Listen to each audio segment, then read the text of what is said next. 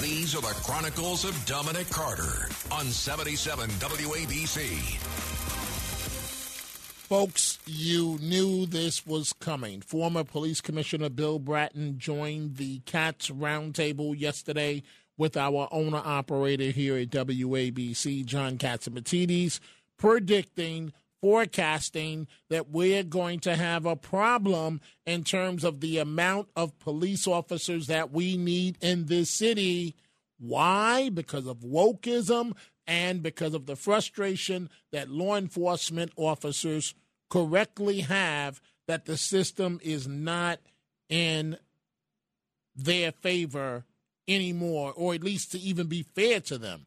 This is what Bratton said on the CATS Roundtable. Mayor Adams was not able to get an increase in the size of the department with the city council.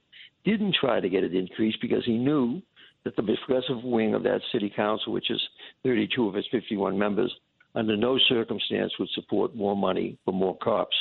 So effectively, the department is going smaller, not getting larger.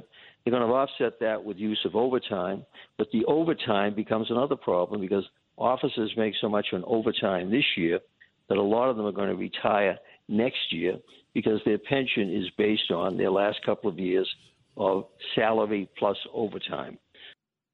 Correct. The last 3 years, Commissioner. And so if you're an officer that did sky-high overtime this year and you look at your average over the last 3 years, why would you stay on the job when if you step down now, your pension will be substantially higher? This is Greg Kelly for Priority Gold. What does it mean to be America's precious metals dealer? It means that you're in touch with the hearts and minds of those who love this country, value our freedom, and want to protect the future. Priority Gold is that precious metals dealer. They've helped thousands of Americans back their retirement with solid gold and silver. Call Priority Gold at 888-506-6439. Receive free shipping, free storage, a free investment guide, and one of the best purchase experiences in the industry. Call now or go to PriorityGold.com.